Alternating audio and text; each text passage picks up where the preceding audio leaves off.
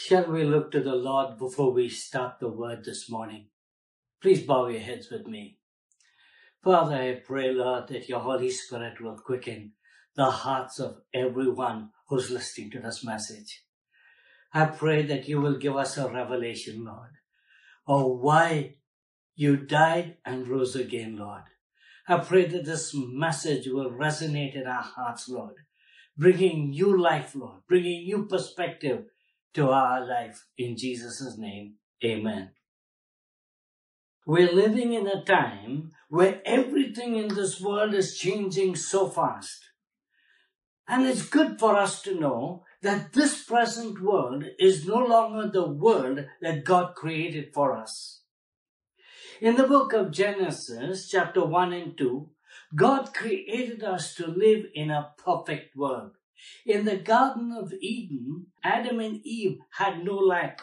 God and man were perfectly united together. They had conversations with each other. They shared ideas with each other. They were one, God and man. The problem started when God gave man dominion over all the earth. Satan didn't like it. So he tempted Adam and Eve to rebel against God so that he could break the union, the oneness God had with man. Adam's rebellion resulted in us living in a broken world that needs to be fixed. So the resurrection of Jesus is God's solution to fixing a broken world. The title of my message this morning is Resurrection, Integration, and Collaboration. These three words sum up what the New Testament is all about. The crucifixion of Jesus was for our forgiveness, but the resurrection of Jesus is for our integration. I want you to write this down, and I'll repeat it again.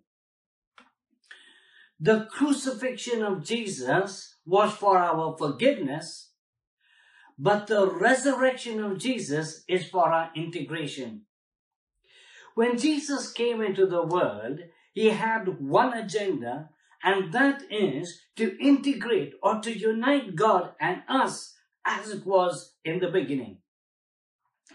The dictionary meaning of the word integrate means combined one thing with another so they become a whole. I'm going to say that again. The meaning for the word integrate means combine one thing with another so that they become a whole. Another meaning for the word integrate is to merge or amalgamate.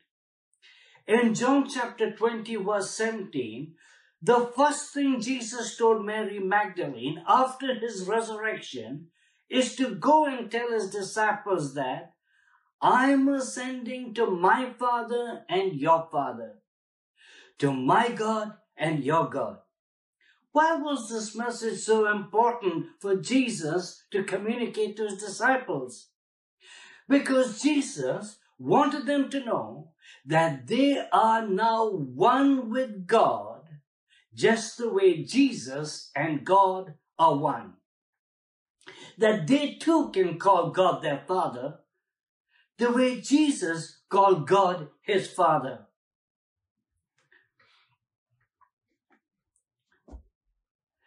Now, the problem with us having a religious mindset is that it does not allow us to think beyond the fact that Jesus died for the forgiveness of our sin. We're still stuck there about Jesus' death and our forgiveness. And that's the problem with the religious mindset. But look at what Jesus prayed in John 17, verse 20 to 21.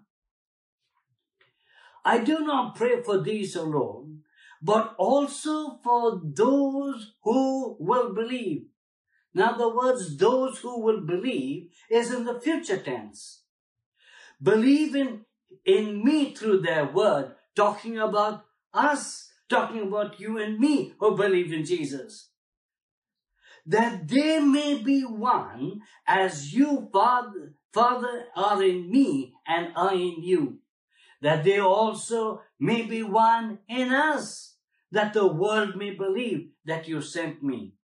So the resurrection of Jesus was to re-establish the divine connection God had with man. It is one thing to believe that Jesus is risen. Yes, Jesus is alive.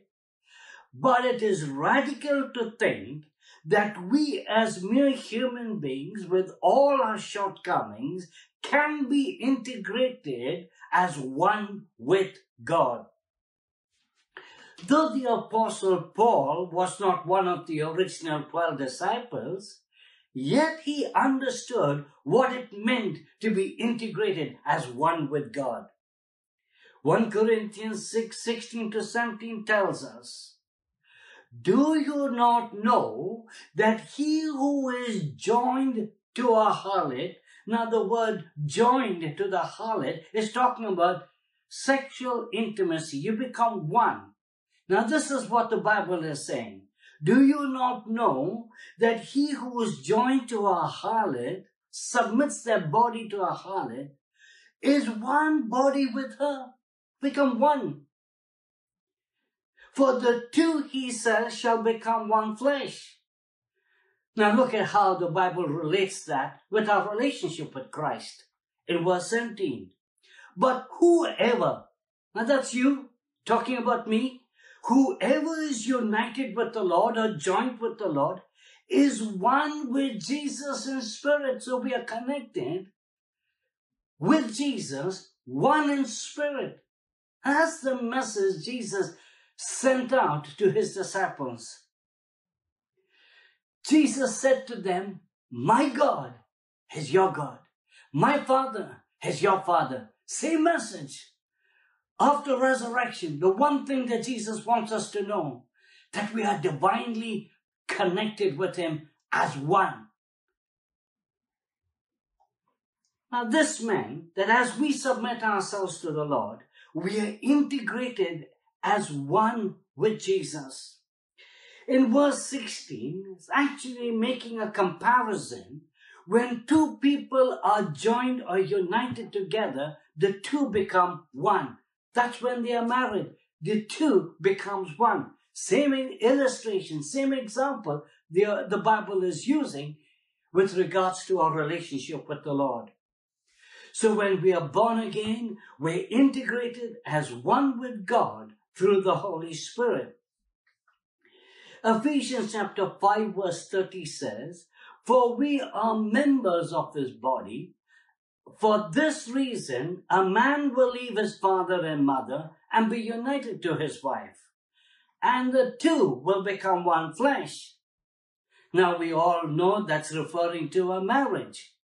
Now look at how the Bible connects this same illustration, the same example with our relationship with the Lord. It says, this is a profound mystery, but I am talking about Christ and the church. So Paul was not really mentioning about a marriage. He's only comparing it with our relationship with Christ. This is a profound mystery. Why profound mystery? Because we cannot comprehend it in our logical mind. It's profound. It's mind-blowing. How can we be so one with God the way Jesus was one with the Father? The answer is simple. By faith. We believe it. We trust what Jesus has done will connect us spiritually one with God. Now let me give you another example of what how the Bible defines our relationship with God. Ephesians chapter 2 verse 5-6. The Bible says, "Even when we were dead by our shortcomings and trespasses, he made us alive together in fellowship and in union." If you have your Bibles open, you can underline those two words. He has made us alive. I'm reading from Ephesians chapter 2, verse 5 and 6. He has made us alive together, not only in fellowship, but also in union, also in oneness with Christ. He gave us the very life of Christ himself, the same new life with which he quickened Jesus. It is by grace, his favor and mercy, which we did not deserve, that you are saved, delivered from judgment, and made partakers of Christ's salvation. Verse 6. And he raised us up together with him, made us sit together, giving us joint seating with him in the heavenly sphere in Christ Jesus. Isn't that wonderful?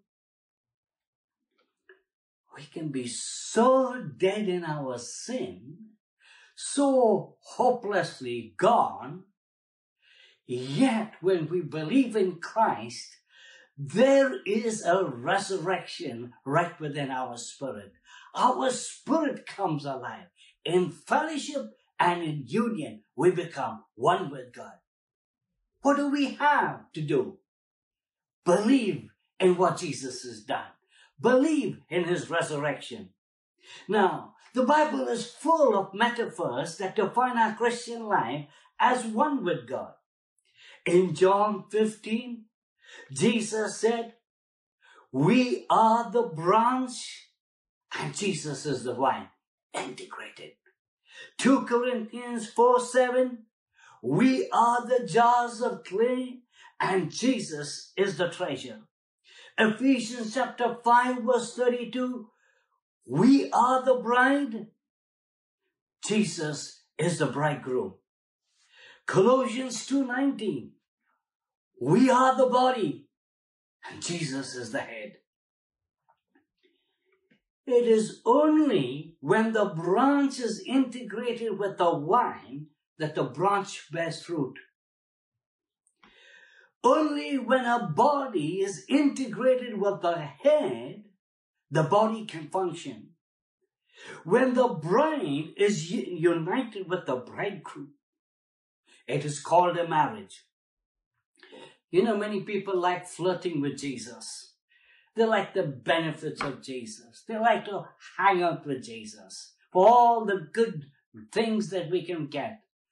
But very, very few Christians like to be connected in that deep way.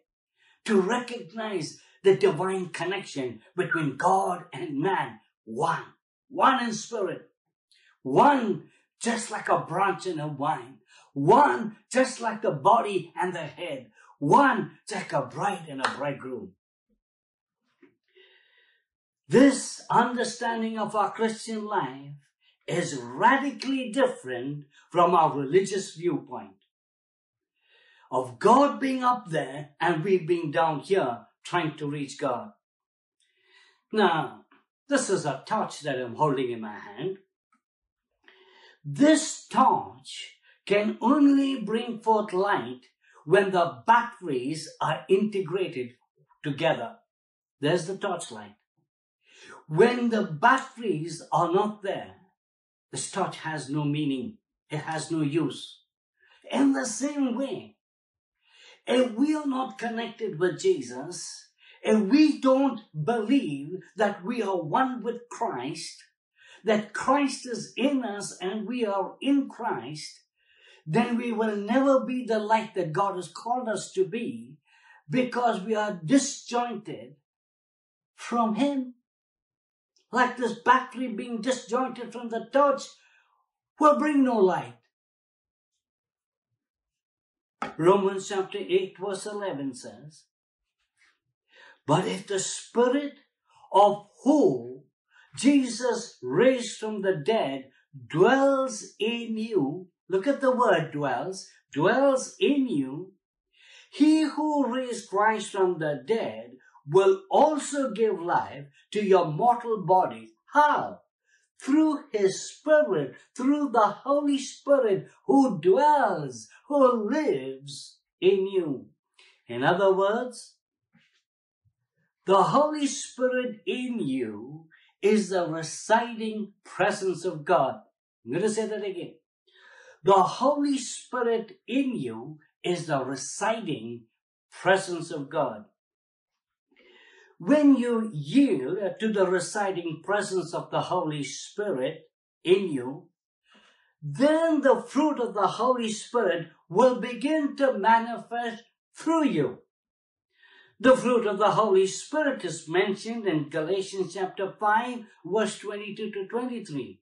It says, but the fruit of the Holy Spirit is love, joy, peace, patience, kindness, goodness, faithfulness, gentleness, self-control. Against such things there is no law. Now listen to me carefully. The fruit of the Holy Spirit in you is the evidence, is the proof that the residing presence of the Holy Spirit is in you. So it's not just saying the Holy Spirit lives in me and being satisfied. If the Holy Spirit is in you and in me, it must produce fruit. The fruit of the Holy Spirit is only the manifestation of the evidence of His residing presence in our lives. Jesus said in Matthew chapter 7 verse 15, beware of false prophets who come to you in sheep's clothing, but inwardly they are ravenous wolves. You will know them by their fruits, not the gifts. The gifts can be very glamorous, but you will know them by their fruits. We see in verse 18 and 19, Jesus said, a good tree cannot bear bad fruit, nor a bad tree bear good fruit. Every tree, referring to people, every tree that does not bear good fruit is cut down, thrown into the fire. Therefore, by their fruits. Let me emphasize, not their gifts, but by their fruits, you will know them. So I hope I made my point that Jesus' resurrection was for our integration. And that's significant for us to hold on this resurrection morning. The second word I want to talk about is collaboration. Now, the word collaboration defines the purpose of our Christian life. Integration defines our relationship. Collaboration defines our purpose. Now, what does the word collaboration mean? It means the action of working with someone to produce or create something. Let me read that again. The action of working with someone to produce or create something. The other meaning of the word collaboration is the process of two or more people working together to complete a task or achieve a goal. Now, both of that have good meanings. And I trust you got a hold of that meaning. You can look up the dictionary and you can get that meaning.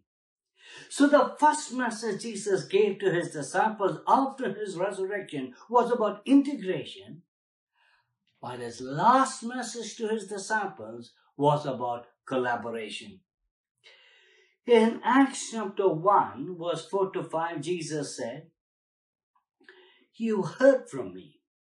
For John truly baptized with water, but you shall be baptized with the Holy Spirit not many days from now. But you will receive power when the Holy Spirit has come upon you, and you shall be witnesses to me in Jerusalem and in all Judea and Samaria and to the ends of the earth.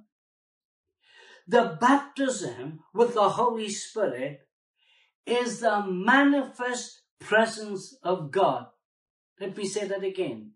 The baptism with the Holy Spirit is the manifest presence of God that empowers us to see people's lives transformed by the gospel. So this is what Jesus commanded his disciples. This is what Jesus commanded you and me in Mark chapter 16, verse 19 to 20.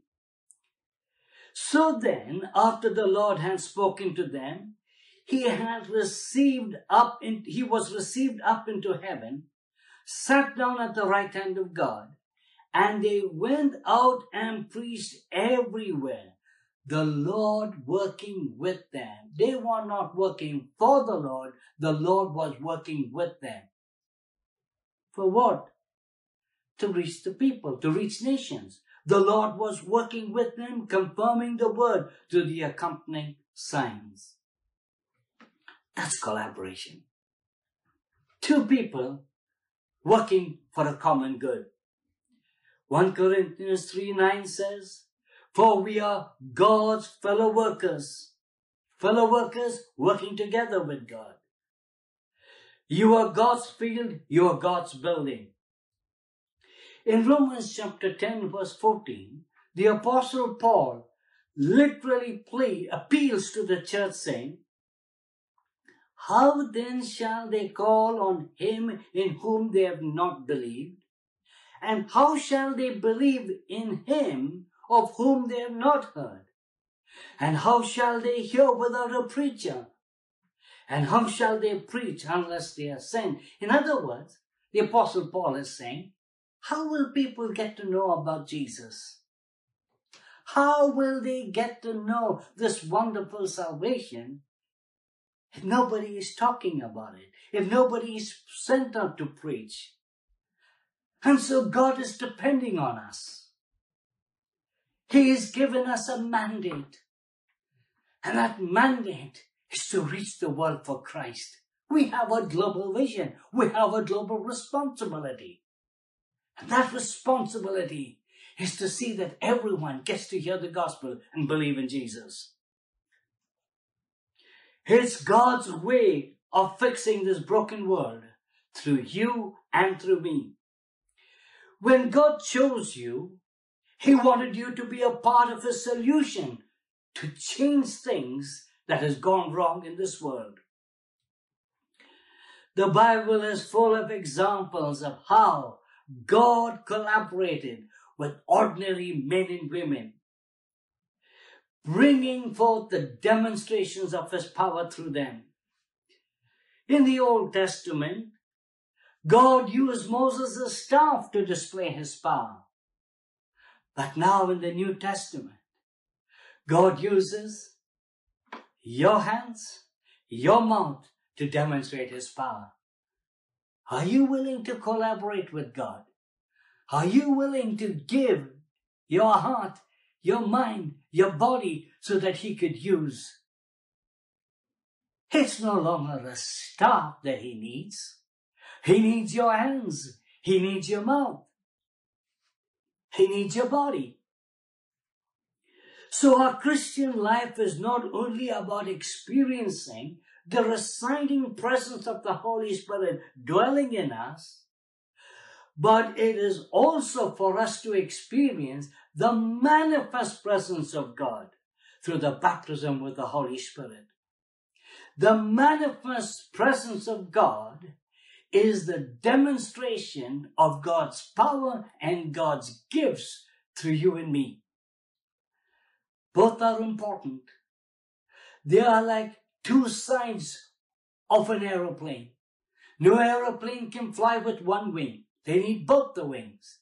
And in the same way, we need the residing presence of God that connects us with the source, Jesus, making us one with God. And then we need the manifest presence of God that flows through us in order to touch people's lives. The question is, are you willing for God to use you? Are you in that place? Can we make this Resurrection Sunday meaningful by saying, Lord, I'm willing. I'm willing to give myself to you because you're alive and I embrace my mandate. In November 2019, I felt God stirring my heart to pray that what He did in the past, He will do it again. In my younger days, I would spend a lot of time reading biographies of how God used people to save, to heal, and to deliver others. And amazing stories that captivated my imagination. One such person is called T.L. Osborne. Had a very powerful ministry, great demonstrations of power. Thousands came to the Lord through his ministry. And yet he was a simple, ordinary man. So one morning when I woke up, I went to have a shave. And I was reminded of T.L. Osborne because he also had a French beard. Now, you saw me in the last few months having a French beard, and some commented saying I look nice. Some said shave it. And I was very amused at the comments I was getting. But not many people knew, no one knew in fact, that in my heart, it had nothing to do with the way I looked. It had to do with the stirring in my heart, of what I read and what I believed in my heart, and what God did then, He will do it again. And so every time I looked at myself in a mirror and saw that Frenchie, I would pray, Lord, would you do it again? What you did through him, would you do through us? And this has been my prayer for this year. When we came to the US, the first week we spent with Dan and Sil, stayed in their home. That following Sunday, we attended church with them. And I was surprised that the topic that the pastor spoke about was the same thing. And he ended the message with saying, if God did it then, He can do it again. Now I wish I was talking to you in person. And if I say, God did it then, can you make a shout in your home together and God can do it again? Let's try it. By faith, I believe that you're going to say it. If God did it then God can do it again. Shall we close our eyes and pray? Father, I just thank you, Lord, that even as we've heard your word, I ask you, Lord, that you will do a significant work in our lives, even as we relive these moments of your resurrection. I pray, Lord, like the words of the song, that we will embrace our holy calling. And Lord Jesus, we will give our lives to you in a way that you will mold us and you will use us, oh Father God. I pray, Lord, that even as the harvest is ripe, that we will be catalysts in your kingdom, Lord, to reach the harvest for your glory. I pray that you will make each and every one of us so fruitful in our Christian life, Lord, that heaven will give thanks and glory to your name, O Father God, for the salvation of many souls. I ask this in Jesus' name. Amen.